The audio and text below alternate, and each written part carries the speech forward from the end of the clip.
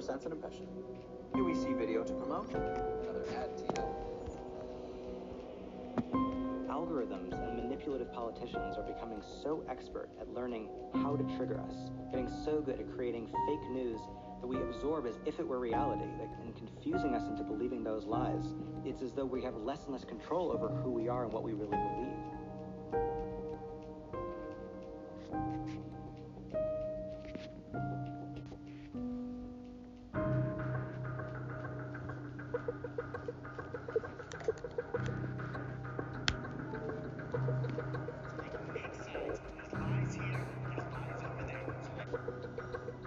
Everyone believes the government's lying. Everything is conspiracy.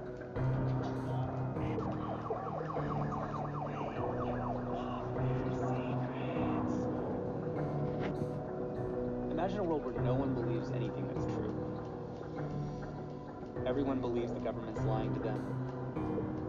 Everything is conspiracy theory. I shouldn't trust anyone. I hate the other side.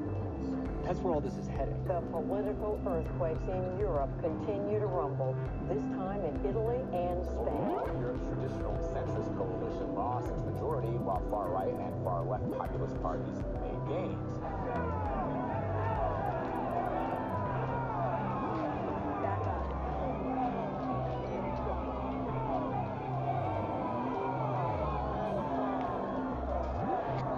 These accounts were deliberate.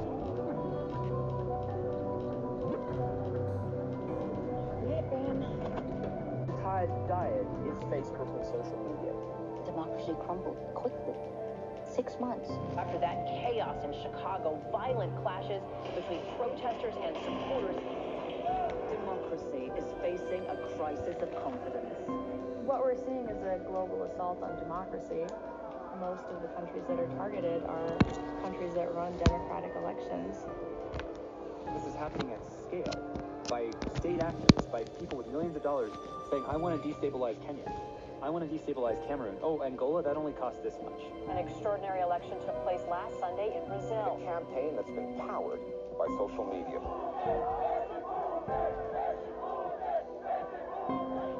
We in the tech industry have created the tools to destabilize and erode the fabric of society in every country, all at once, everywhere. You have this in Germany, Spain, France, Brazil, Australia. Some of the most developed nations in the world are now imploding on each other. And what do they have in common? Knowing what you know now, do you believe Facebook impacted the results of the 2016 election?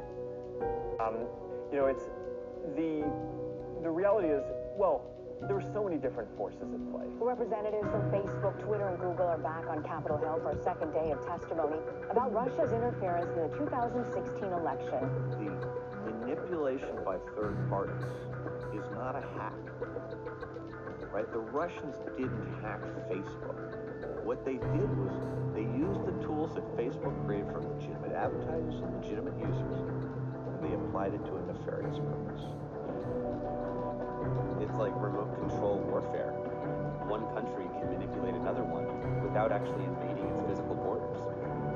We're seeing these violent images. It appears to be a dumpster that's being pushed around. But it wasn't about who you wanted to vote for. It was about sowing total chaos and division in society. This was in Huntington Beach, a march It's about making two sides who couldn't hear each other anymore, who didn't want to hear each other anymore, who didn't trust each other. College town. This is a city where hatred was laid bare, transformed into racial violence.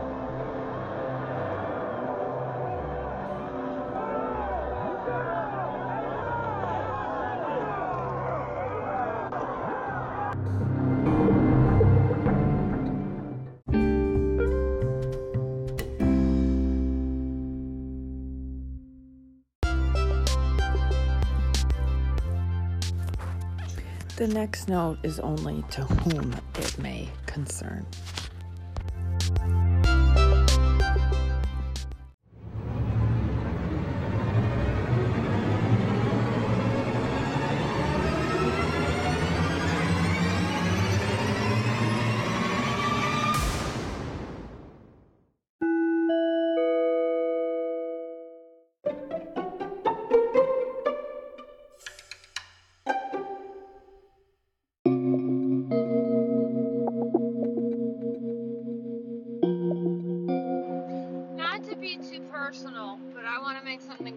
clear. Certain people like Terry, Bob, Tyler, just to name a few, have all kind of pushed themselves on me in the last, Tim, Erica, all kind of pushed themselves all on me within the last year, you know, invited their friendship, you know, really initiated everything. One of those, I don't go out of my way to make friends. If someone likes me and, you know, they're cool, I let them stick, you know, I'm not judgmental. I just, you know, people judge me or they really like me, and if they like me, then they stick, and it works, or they stick and they're annoying and it doesn't. I don't know. But,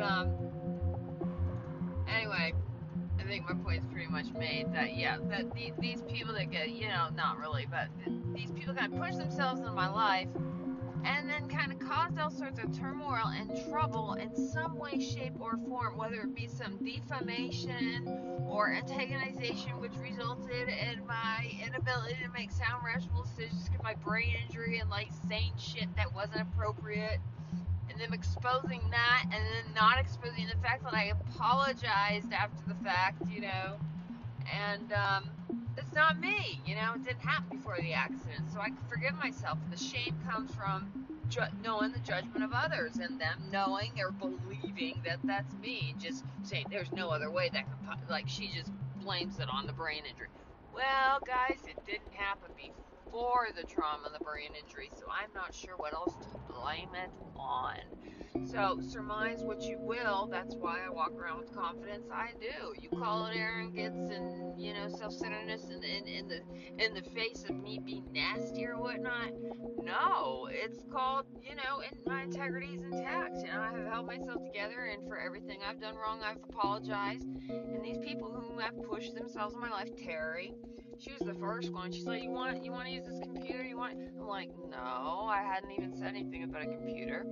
Tries to push this new computer on me that I refuse to use. Kind of just, like, left it with me for 2 weeks. I found her in my freaking apartment, like, before I got there, when she was gonna drop it off. You know, like, despite my, you know, protestation of this, she really wanted me to use it. You know, anyway, I found her, like, lurking around in my apartment. I'm like, Terry, what are you doing? She's like, well, the back door was open and you said you hadn't felt well recently, so I'm like, well, I just said I was gonna get groceries and come right back. So anyway, fact of the matter is, she kind of left this computer with me. I didn't fucking touch it. Alright, I have a brain injury, so when I'm familiar with something, like I am with the iPad, I don't switch it up. So I wasn't switching it up. So she kind of takes it back and she seems a little disappointed. Like, Next thing I know, Bob comes in my life, kind of pushes himself on me, and I have heart issues. I have issues where I actually have to go to the hospital. I have tardicardia and bradycardia, and they, you know, I always have to sign a waiver if I don't go, because I hate going, because they always urge me to go. But fact of the matter is, when I don't want to get treated, but the fact of the matter is, yeah, so that was Bob. And, you know, then I called him 11:30 night just to say I was scared about my heart issues. You know, I wasn't expecting anything. I was just saying, you know, this is a concern of mine right now. And he goes, well, do you want me to come over? And because of my fear and my complete exhaustion, like, I was willing to have this man I really did not know very well in my home just to make sure that I could fall asleep without anything bad happening to me, like my dying before I did, or my dying as I did, or whatever, because I was that scared and I was that exhausted. So he came over and he started talking about something, and I just kind of looked at him irritated and looked away and just put my head back and fell asleep. And I took, you know, I held his hand or whatever, compensatory, you know, it's like, I'm not gonna, you know, this is all you're getting, man. You're here to help me sleep. Like, that, I did not agree to anything. So 2 hours later, I see him standing over me. He's like, Julie, you okay? I'm like, yeah. He's like, all right, I'm gonna get going. I'm like, okay, thank you. I'm like, thank you so much for coming. Honestly, I was grateful. Well, you know, I have this old busted computer. The only reason I move is to vacuum every week. And I moved it after he had been there, and the only other person that had been there in the last week or two had been just one other person who I would know would never do that. And all of a sudden I pick it up to move it, and it's gone. My old busted computer that he doesn't know does or doesn't work is gone. And I haven't taken it out of the freaking case because there was no reason to. Why? because this thing's been blown out for 2 years. I don't even know if I can get it remedied, and if I do, it's a $3,000 computer. It would be like $500 I don't have right now. So I honestly, it's missing, and what am I going to say? Like, I lost it? Well, no, because I didn't take it out of the case to lose. So, is it a coincidence that someone tried to push a computer on me, and then directly thereafter my other computer that he may or may not think is still working is stolen? No. And how is the most found out about you is your web search history? Oh, what do you know? And then all of a sudden, boom, they're out of my life. They disappear. They're gone. And gone even from the meetings in which I met them, right? So, and then there's another one, Tyler. They asked for a prescription that I have, and that I've been on for many, many years, for reasons that are not typical. And he had an issue, and he asked for one, and said he would pay money. I said, Tyler, I really want to help. That's not something I can risk right now, blah, blah, blah. Anyway, after that, I heard nothing. And this guy had come over, blah, blah, blah, called me, initiated the whole thing, dropped his number in my lap after a second meeting, said he had a crush on me. I was just kind of like flattered, just kind of humored by the thing. I was in a bad place, just taking up some time. So it was like, all right, it's like, all right, why can't you just like spend some time with the guy, whatever, why not? So it was harmless, and nothing became anything other than the friendship, and every once in a while kind of cuddling, but that was it. And then after he asked for that and I denied that, boom, gone. And then there was some antagonization. I said some things, and then I apologized thereafter.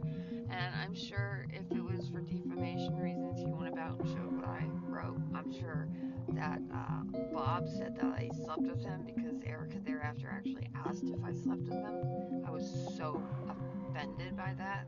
The last person I slept with was my fiance of 9 years. And before that, the last man I had slept with was when I was frickin' 23. Alright. So, the last guy I slept with was my fiance, and that was over a year ago. So, shut the fuck up and get the fuck over it. That's not me. If anyone's trying to make that out as me, fuck them up the ass. And I mean that. Seriously. Because that is offensive with everything I've already been through. All the defamation, all the criminalization, all of that. Just getting annulled for the right reasons, for just reasons, because I called the New Hampshire Attorney General, Department of Justice, reported the truth that I would have been arrested on severe felony perjury charges had they not checked out. I am not gonna have my name fucking famed again by these asswipes trying to get off whatever charges they have, or get money from the feds who pay state employees big bucks to whitewash people like me, who are incidentally huge liabilities, but we won't go into that. I just wanted to make it very clear why and how there might be things said about me that are false. Thank you.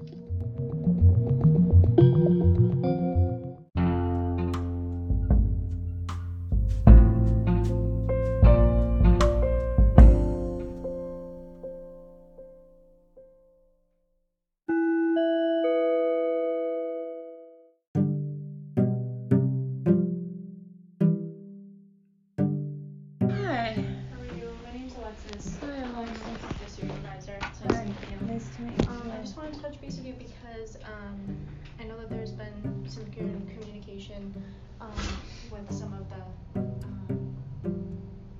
it's like Jess Deshane and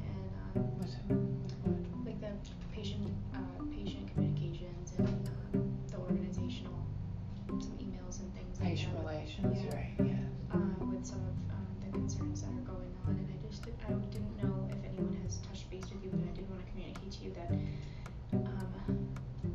I apologize how it came. Well, I apologize for how I came off and how aggressive my emails were and how incessant they were. And I have history based on prior to my diagnosis not being believed, being labeled and all of that, and making complaints, not being heard, not having them addressed.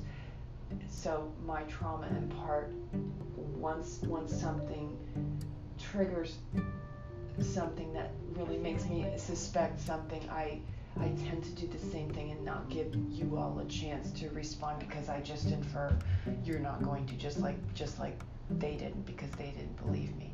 And then Ms. Swanson got back to me this morning and she said, I'll forward your complaints to patient relations. And I just said, thank you, I appreciate that. And then I did want to write and say, and I'm really sorry for how I came off. Okay, yeah. Aggressive, it was inappropriate.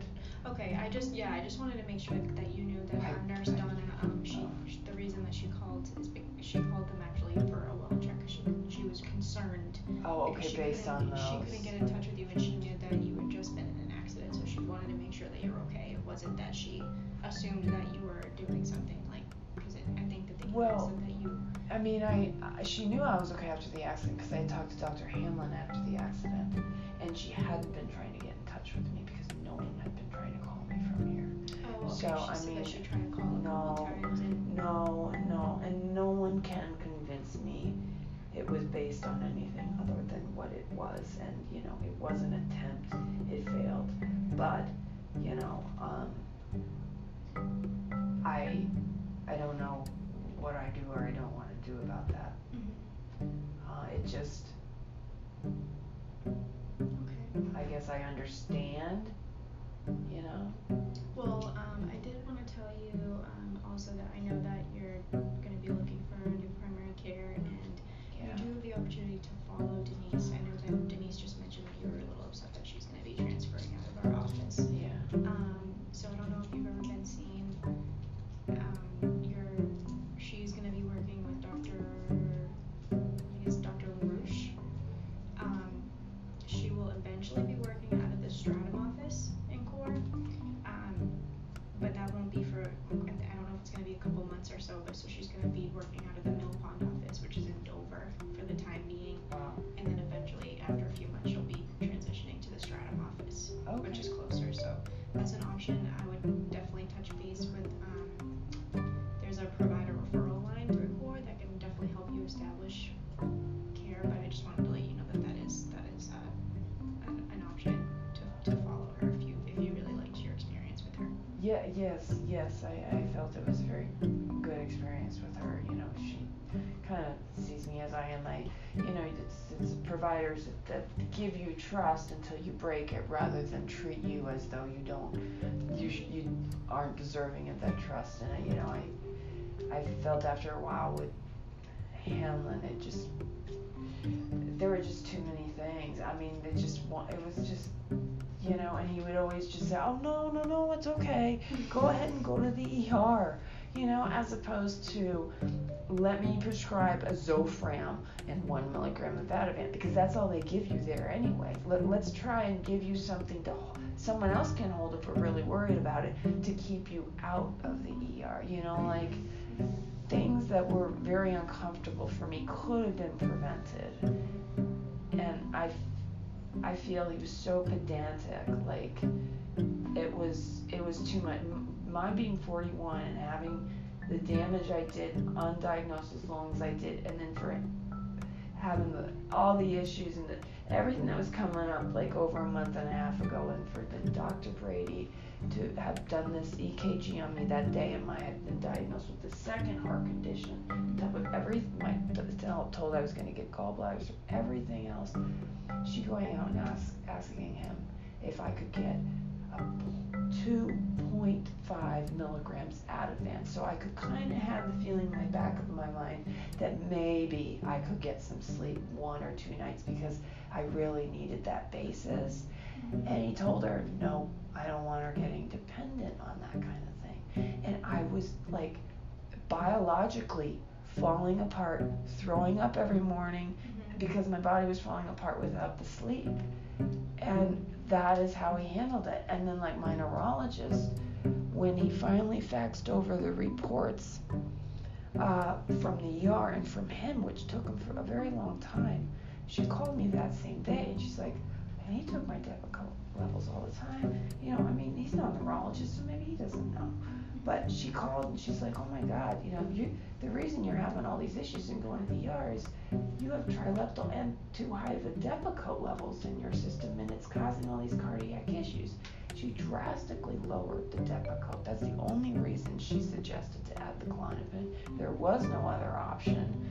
And cardiac symptoms went away, and I was able to sleep. Slowly, things slowly became functional again. And like it I would think that he, instead of encouraging me to continue to go to the ER looking psychosomatic each time, and him knowing that, would have preferred maybe like to do something medication-wise so I wouldn't have those symptoms instead of just too many weird things. And that cutting my Depakote in half in one day, it took my neurologist and I 3 months to get me down there because I'd been on it 10 years.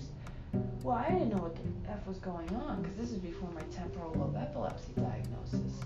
So I thought I was going crazy. And I didn't know what was happening with me. And I ended up in Portsmouth ER, and by 1 out of 20 chance, my parents were around because they have a place in Ogunquit. They live in Hanover. And so they just happened to be there, and they're in the waiting room. And I get to Portsmouth ER, and this doctor comes in, and I don't know, it's just really weird, and just the way he questioned me and everything. And I said, you know, I'd like my parents to be in here. And he said, oh, wait, no. He goes, your parents are here? I said, yeah. He goes, no. He goes, I either treat you or no parents and I treat you, or no treatment at all. I said, that doesn't make any sense. It was ultimatum, basically. So we left.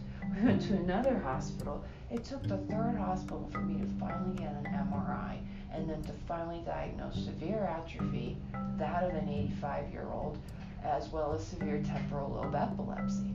First neurologist that he refers me to says, she's fucking crazy, it's borderline this and that. Second one, oh no, wait, first neurologist, he couldn't say that because they're already scanned. So the first neurologist, it was before the MRI. Mm-hmm. After the MRI, the neurologist was within Core Network, and he said to me, you're a perfectly healthy, normal young lady. And I said, yeah, but what about the atrophy? Because Hanlon is the one who read it and was like, it looks really good. And he's like, oh, no, it's normal to have atrophy to that extent at your age. And then he didn't address the lesions in my cerebellum that Hanlon had pointed out, or the epilepsy. He said, yes, and you have some mild epilepsy, and we'll just kind of knock down the Wellbutrin. Okay, so then I said, something's not right here. So I went out of his network, and he was not prepared for that. When the Dartmouth-Hitchcock neurologist read that report, she was absolutely appalled. She goes, are you telling me you've gone without treatment since 2011 with this atrophy? I said, yeah. He said the atrophy is normal. She goes, right, if you're 85. And I'm like, right, okay, that is what Hanlon said. So he was right on his first read. Core and Olive Core is the hospital that is responsible for the primary negligence that caused the atrophy and the temporal lobe epilepsy. And now that I have the evidence and an expert witness, they might feel, you know, somewhat like. I mean, it sounds like Dr. Hanlon referred you to neurology with the intention of them continuing to give you the care that you needed. But the fact is they didn't address address the atrophy as it actually was. Mm-hmm. They really didn't deal with it. Well, when I got to someone who, you know, whatever, she had to start aggressively treating the epilepsy, saying it would do more damage if it wasn't treated. She added the trileptal. I mean, she's trying all these things. She said I needed to be seen monthly, do more scans. Like, there was a lot more to be done than just knock down my Wellbutrin and not worry about it. She says the lesions have to be monitored, all these things that he didn't address. And the thing is the atrophy did prove that because of lack of treatment, they turned me away due to extraneous circumstances. I was not treated, and because of that lack of treatment, I didn't get the oxygen to my brain. And they and all of CORE and the establishment would be responsible for that negligence. So they would be biased in their reads, and they would want me to believe I'm a perfectly healthy young lady, so I don't go get another opinion, especially if they think no more damage will be done to me. You know, if they're like, okay, well, the damage has already been done, if she thinks she's okay, there's no harm in that, and okay, she has seizures, but, you know, just, I don't know how they rationalize it, but when she saw it, she had no idea how I didn't end up institutionalized during that period that I hadn't been treated. Because, I mean, to have the temporal lobe epilepsy and the atrophy and severe brain damage all at the same time, and they go from a crystal clear 32-year-old brain to an 85 atrophied, constantly seizing brain, you want to die all the time.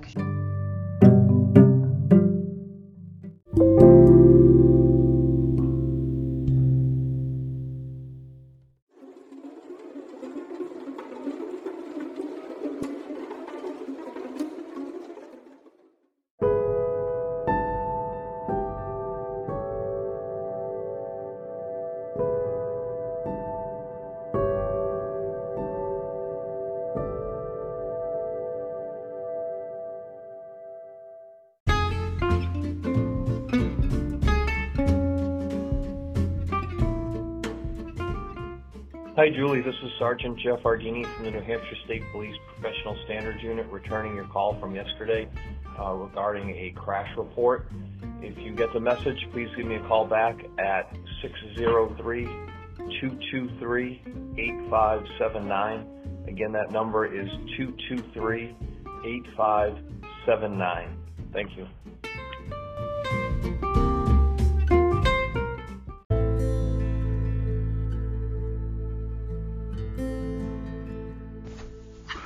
Given we have already tried repeatedly to work with you in a manner that is legal and ethical, and you refuse to do so by means of further harassment, discrimination, covert deception, dishonesty, and manipulation, we have no choice but to now report you to authorities.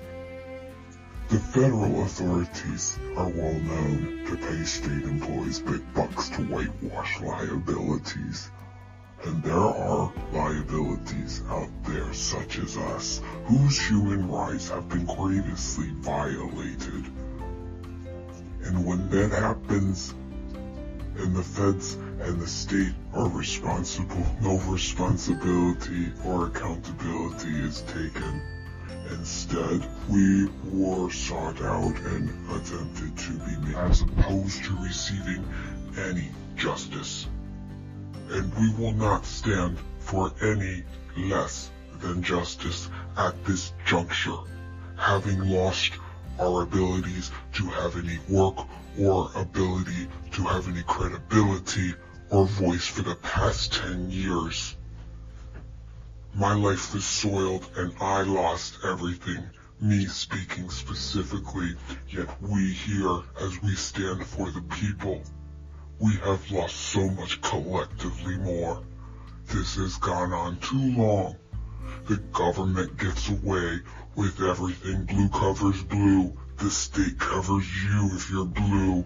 And if you're a Fed, well, they think they can get away with everything, but you know what, boys and girls, you can't, because there's a Department of Justice, Attorney Generals, DAs, and such things who bring accountability to the federal government, because I have a case in regards to their attempt on my life in 2015 after attempting to falsely incarcerate me in 2014. This was directly said before 3 witnesses, including a public defender, by a judge, only for the charge to be slapped back on.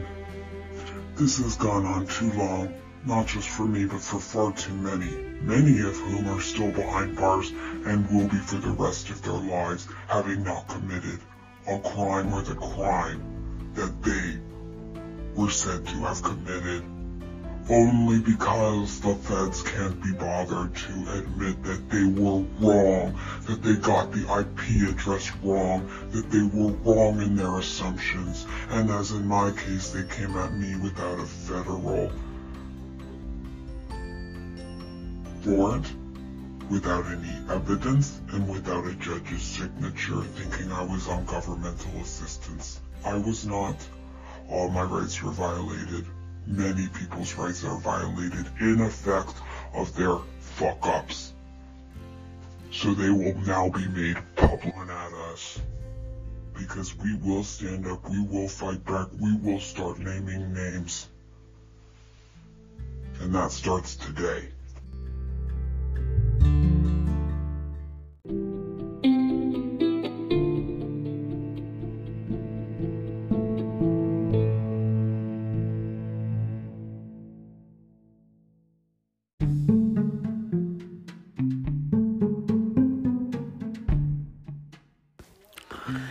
I have to get a few things off my chest, and my dog will probably be growling in the background because she is still a puppy and she is now, oh Jesus, biting off my foot.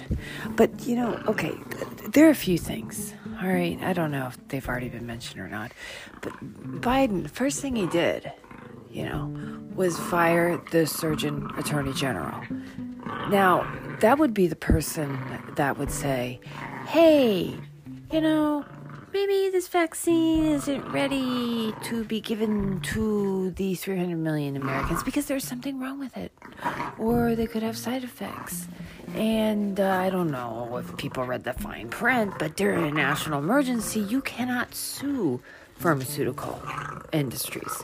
In other words, if people develop all sorts of side effects that are far more, deadly than any COVID-related death, or, zero, it's like 0.01% of people with COVID actually end up succumbing to it. Those who get the vaccine, I wonder what percent will end up succumbing to some side effect of that. But I guarantee you it will probably be higher than the percentage of those succumbing to the COVID virus. Nonetheless, the other question I would have is, Biden has this agenda to get this vaccine out, and then he fires the Surgeon Attorney General, who would be the one to say it's not ready yet. So, he has such an agenda to help the American people that he's willing to kill them in order to help them. Not only that, people are supposed to wait in line in order to get this vaccine. Well, that's the number one way people get this, virus. And when you get the virus, you can't get the vaccine. After you get the virus, you're still going to have the virus. So if you just stayed home instead of waiting in line, you wouldn't end up getting the virus before you got the vaccine, which people will come home and be like, I got the vaccine, I'm great. But what they won't know is they got the virus right before they got the frickin' vaccine. So it doesn't matter. Now they're COVID positive, and if they just stayed home, they wouldn't have been. So what percent will be COVID positive after they stand in line with a bunch of other people versus if they didn't stand in line with a bunch of other people? Probably far less. And then there's this anticipatory spike as of March 10th. Well, we have all these other supposed reasons. The reason is because a bunch of people are going to be standing in line with a bunch of other COVID positive people. That would be the reason why there would be a spike. The most obvious reason. Hello? Jesus Christ.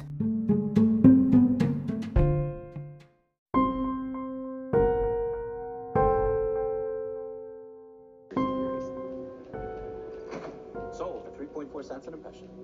UEC video to promote. Another ad to you. Algorithms and manipulative politicians are becoming so expert at learning how to trigger us, getting so good at creating fake news that we absorb as if it were reality, and confusing us into believing those lies. It's as though we have less and less control over who we are and what we really believe.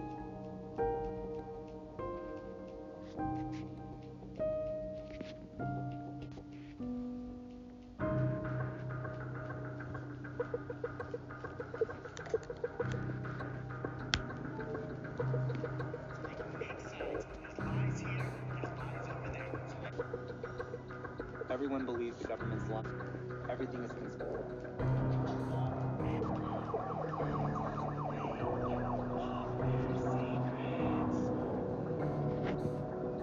Imagine a world where no one believes anything that's true.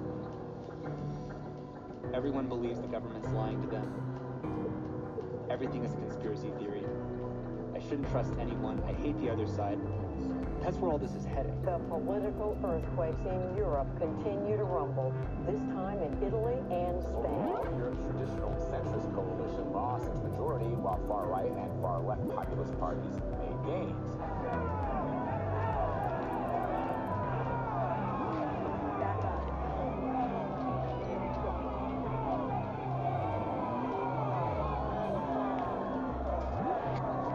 Accounts for deliberate...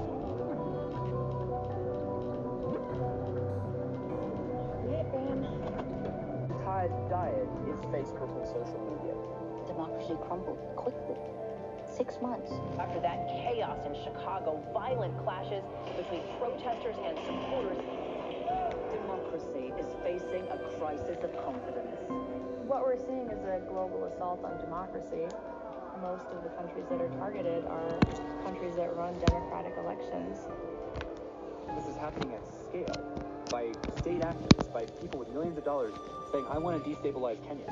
I want to destabilize Cameroon. Oh, Angola, that only costs this much. An extraordinary election took place last Sunday in Brazil. A campaign that's been powered by social media.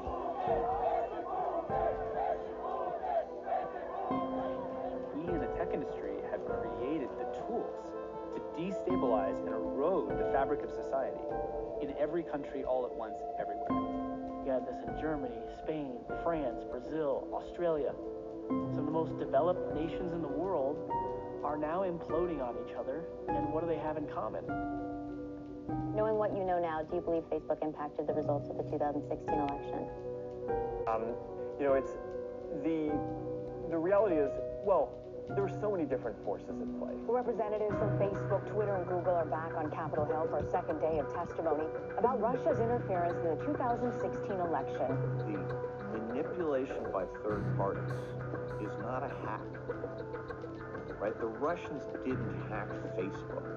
What they did was they used the tools that Facebook created from legitimate advertisers and legitimate users, and they applied it to a nefarious purpose. It's like remote control warfare. One country can manipulate another one without actually invading its physical borders. We're seeing these violent images. It appears to be a dumpster that's being pushed around. But it wasn't about who you wanted to vote for. It was about sowing total chaos and division in society. This was in Huntington Beach, a march It's about making involved two sides who couldn't hear each other anymore, who didn't want to hear each other anymore, who didn't trust each other. College Town. This is a city where hatred was laid bare, transformed into racial violence.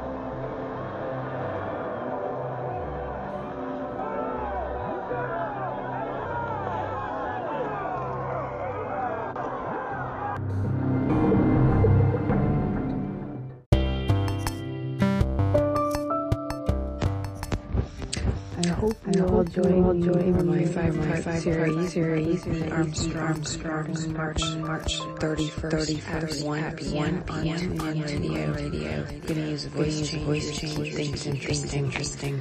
Alrighty, have a good one.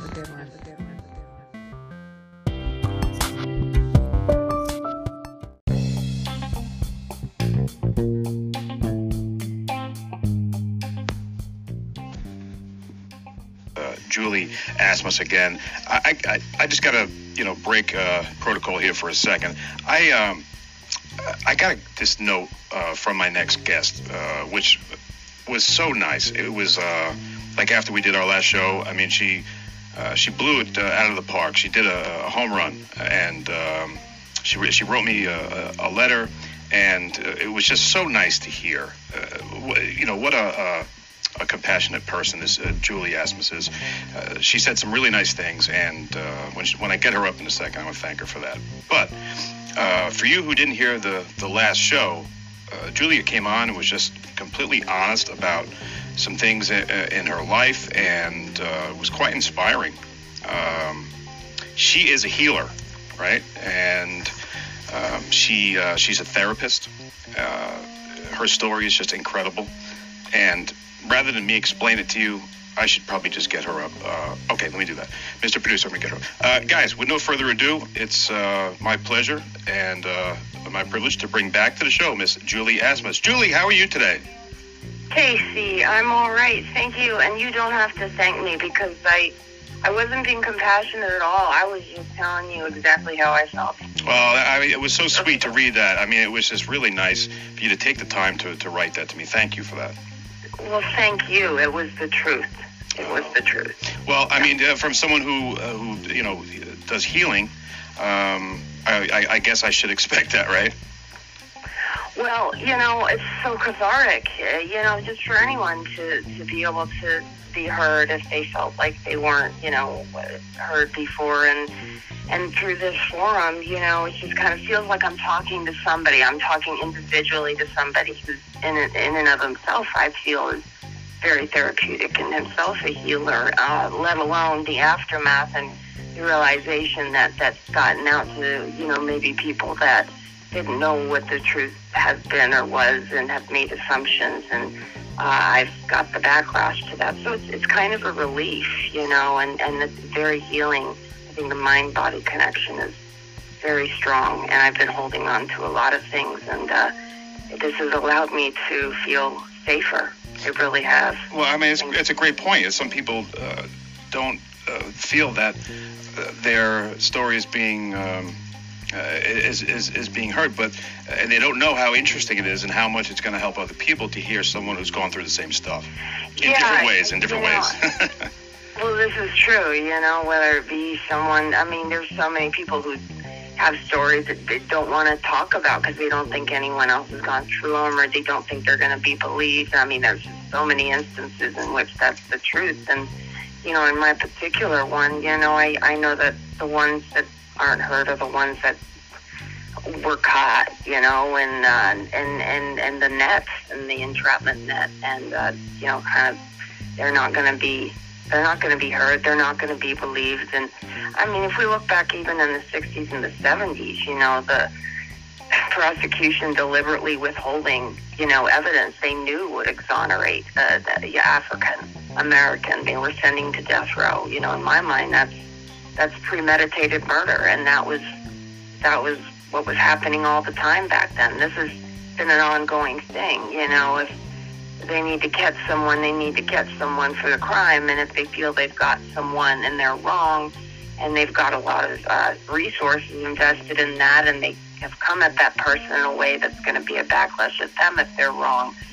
Accountability is not taken. Oh, that's very true. I mean, do you know what that Tuskegee experiment was? Have you ever heard of that?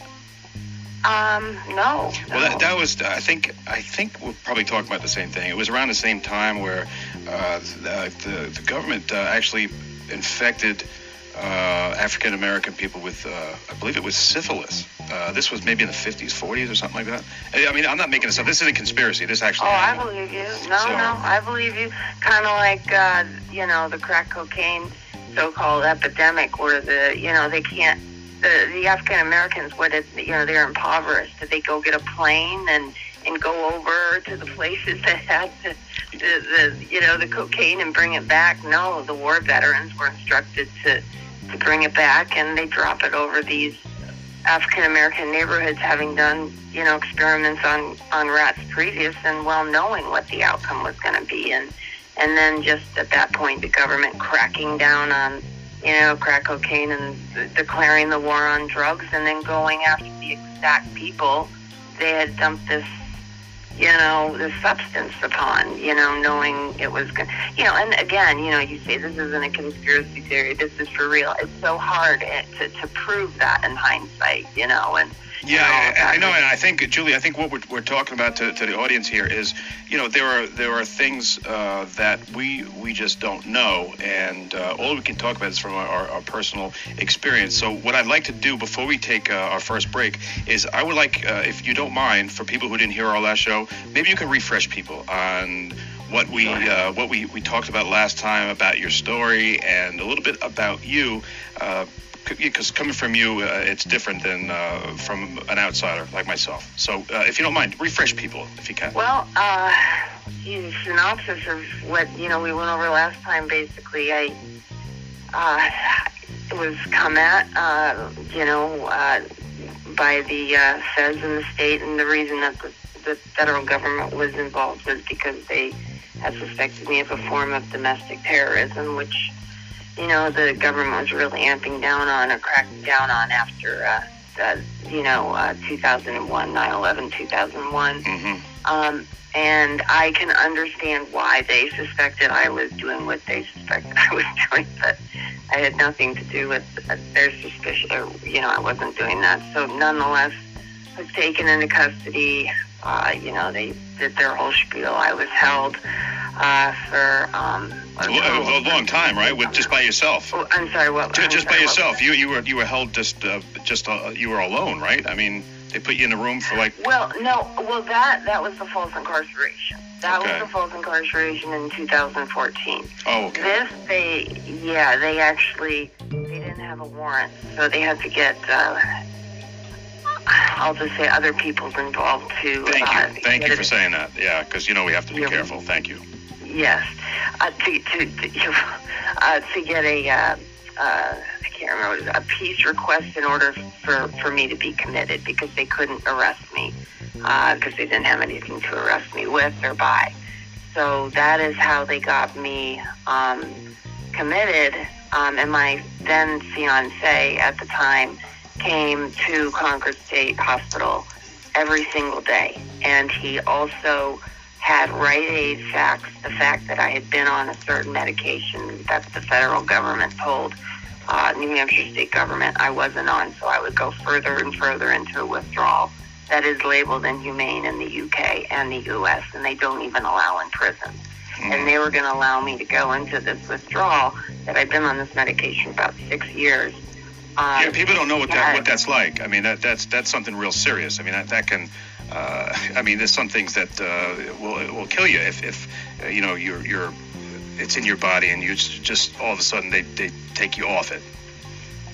That's correct. That's correct. You can really do a number on your system. Yes, and this is just at the very beginning. And let's say that happened now, I don't know if my body would have withstood it. But what happened in this instance is my fiance had Rite Aid facts, over and over the fact that I had been on this medication. And even then the nurses were kind of right down the line, because they knew they'd been lied to by the feds. But they started distributing my medication. They gave me 1/4 of the dose, and they saw that I in fact, felt better. And then they gave me the full dose, and they recognized that's exactly why I felt and was as sick as I was. And I was just going to get sicker. I mean, they really weren't. I mean, it was going to be, oh my God. So they ended up releasing me. And the nurse, that the best advice I got was in the very beginning of this whole 11 years. And it was, don't look back, do not ask questions, and just move forward. And,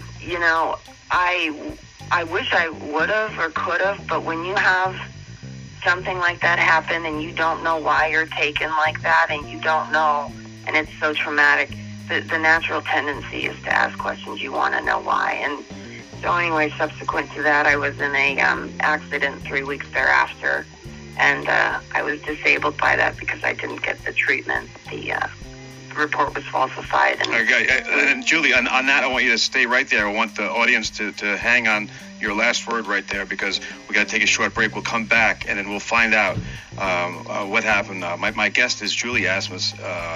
An incredible story here. Just hang on one sec. Julie, can you hang with me for a second? Yes, absolutely. Okay, guys, we're going to take a short break. Be right back. The next step to following your dreams is closer than you think. KDMA and the Actors Studio is an established, reputable talent management and services agency based on the East Coast. Actors, models, singers, voiceover artists, and live entertainers trust their careers with KDMA. Not only does KDMA advise and market talent, they provide talent with the necessary tools to be successful in today's demanding entertainment industry, offering in-house classes, coaching, photo and video services, reel and audio production, showcases, seminars, and more. KDMA makes talent development and advancement simple and affordable. For more information about talent representation and services at KDMA and the Actors Studio, visit KDMA and theactorstudio.com. That's KDMA and theactorstudio.com. Let KDMA take your career to the next level. Aloha to all you lovebirds out there. Are you thinking about a destination wedding? Let I Do Hawaiian Weddings help you realize that dream. We specialize in Hawaiian destination weddings. Our unique knowledge of the islands and vast experience with amazing locations will help us create the destination wedding of your dreams. We can help you celebrate your love for each other with a sandy beach wedding, flower lei and bouquet, photography and videography, limousine transportation, hula dancing, ukulele music, and a beautiful dove release. We can even assist you with marriage license and online paperwork. I Do Hawaiian Weddings is all about love. So visit us on the web at idoohawaiianweddings.com or call us at 808-330-5555 to realize your dream destination wedding in Hawaii now.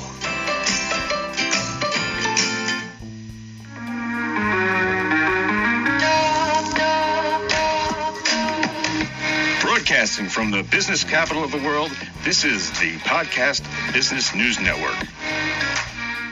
All right, thank you, Mr. Producer. I appreciate that. Bring me back in. Guys, I'm speaking with Julie Asmus. She has an amazing story, and from what I can ascertain is this healer and this therapist is getting people to think about what isn't said and what is said by her story. Let me welcome her back to the program. Julie, welcome back. Thank you, Casey. It's good to be back. So when we left off, you were talking about what was about to happen because they gave you a fourth of the medication or something like that. Can you take us back? Yeah. Well, they ended up giving me the full dose, and I ended up being released because they realized that was the issue, that they had been lied to and that I shouldn't be in there. They subsequently sent me a bill for $32,000 or something like that. Yeah, no kidding. I called them and I said, I am not paying this. I shouldn't have even been in there. And they just let it go. They just didn't even try to get them. Hey, Julie, was that an issue of betrayal, you think? In some senses, yeah. By the person that said that, they talked to the pharmacy or whatever? Yeah, I mean, the federal authorities who said that I hadn't been on any medication when they, brought me there. Yeah, they knew that they knew I was sane and they didn't want me to look sane, and they knew that would make me, physically ill and eventually psychologically not acting very sane. Why did they pick you think? Why did they single you out? What did you do? What did they think? They thought you did something, I guess. Yeah, well, it was because the feds were involved, I realized after the fact, because they had suspected me of a form of domestic terrorism. Yeah, I remember that. Okay. It sounds more serious. But it turns out it wasn't. Hey, I don't mean to cut you up, but I got a phone call that somebody wants to talk to you. So let me go to the phones. Hey, you're on the air with Julie Asmus. What's your name? Hi, my name is Tina. Hey, Tina. You got Julie. You got a question for her? Well, yes, Julie. Hi, how you doing? I've been listening, and you are so strong with everything you've been through, and I want to be just like you. How did you get through it? That's a good question. I kind of feel the same way.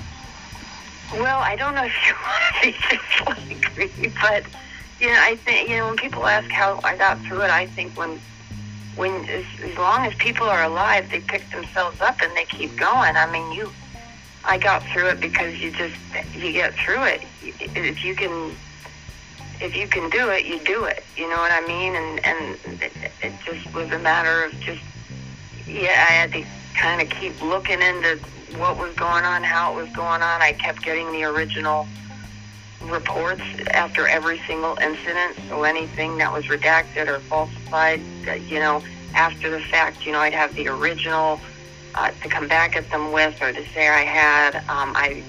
I made things public on social media, so in cases of false arrests, let alone the 11-day one, I could tell them, look, 2 days ago I just posted on social media, that's 2 weeks ago, blah, blah, blah. So if something does happen tonight, bringing me in the back door, and it's not, and I so-called disappear or whatnot, it will be brought back upon you, and then that would change their mind. So it was just like little things that here and there that I thought of, or God's grace, or whatnot, that got me through, or is helping me get through. It's very nice of you to say what you said. Thank you. Yeah, caller. I think what we agree on is like when someone is faced with so much, it looks like it's too much on someone's plate. How do you get through that? That's what I guess I wanted to know too. I mean, it's a story about this is an inspirational story. She's still talking to us. So thank you for your call, caller. Thank you, Julie. So, what can you tell people about? They may feel like you did, like they have too much coming down on them, and like the caller just said, that you got through it. What do you say to people that may be feeling the same way you did? That we all are 99.9% molecularly the same. We all have the same needs, wants, and feelings. And I mean, with the exception of the so-called psychopaths. Mm-hmm. They don't feel anything, right? Level of empathy. Well, they don't have the same level of empathy or ability for compassion. They do feel empty, I guess, is what is so-called said. I'm sorry, what was the original The question was like people right now who are listening in their car or, at the office, whatever, and they feel their life there's too much coming down on them. There's too much on their plate. Yeah. What do you say to them to give them the encouragement to fight through it like you did? Everything does pass. Everything does pass. And, happiness is not a permanent state. Sadness is not a permanent state. Grief, there's no permanent state of feeling. And when we're happy, that's going to change. And when we're feeling completely overwhelmed and shattered and broken, that's going to change. And that might actually be a really good opportunity to just know things can only get better, and also maybe see what it is about the situation that you could do that could help the situation, or you did that incorporated into making it the situation that it is, or if you feel like a victim to it, irregardless, it could be an opportunity, and also know that a lot of people are feeling the way that you are, that in America, outsides do not match the insides, the way that we put ourselves out in the world. Just real quick, I encountered someone who was from Greece, and she said to me, she said, I just don't understand in this country. She goes, is everybody really this happy? I mean, she really was confused. She goes, I go to a store, and she goes, are they really this happy? She goes, it makes me feel even worse. I go, no. I said, people in this country are conditioned to put on the happy face, and if they're in a business, that's how they're trained to be. But no, they're not that happy. Good point. Good point. Yeah. Yeah. And wow, Julie, I don't mean to cut you, but what again, another honest, if you could say it black and white, I think you've done that. It's pretty cool. Julie, we're out of time here, but let's continue this next time. I appreciate it. Obviously, you're moving people. It was a caller that was inspired by you. So anything you want to say before we go? No, I'm just really honored to be on the show, and it's just incredibly cathartic and helpful for me. So thank you. Well, obviously, you're doing it to other people too, because people are inspired by your story and your mental toughness. So, hey, guys, Julie Asmus, everybody. We'll be right back.